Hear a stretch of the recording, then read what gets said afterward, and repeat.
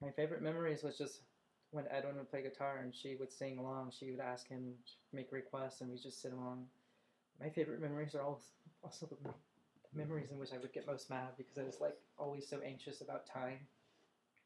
I felt like they were just like wasting time sometimes, and now I don't think it was wasting time at all. I think those turn out to be like those moments that I think I look back on fondly. But I just remember in those moments always being pissed off. Like, okay, stop playing fucking music. Let's go. Go where? I don't even have a place to go. I think I was just anxious that we were just sitting there not doing anything in this space that she shouldn't have been in EB with these chinchillas.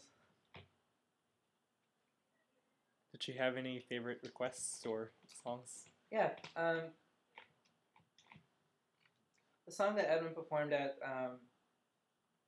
the memorial was one of the requests that she frequently made, which was "The Origin of Love" by taken from the musical Hedwig and the Angry Inch.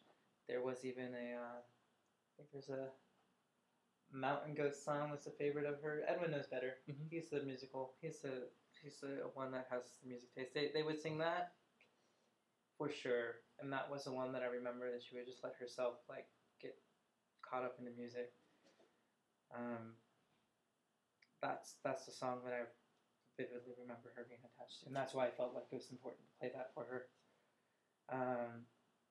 I think the other song that she had listed on her Facebook page from Mixed Up World, pretty much that was one of our initial bonding was through music.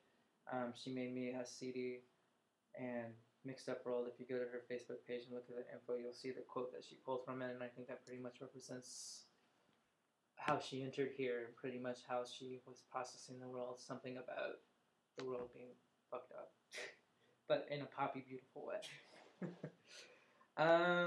Anything else? There was a time, I don't remember what the class is, and it made me laugh. She would dress provocatively. On one of her returns back, she would be really sexual and very confrontational with what she would wear, tight things. She was a very voluptuous woman, and she was very beautiful, and she's very, very conscious of how she looked. Always like checking herself in the mirror and trying to make sure she looked like she was always worrying that she smelled, but she never smelled. She would spray herself with too much perfume because she had this like fear of coming off as being smelly, but she didn't smell. She smelled like a lot of perfume. Yeah, she just wanted to show people the world. That was her thing. Show them outside of what they know.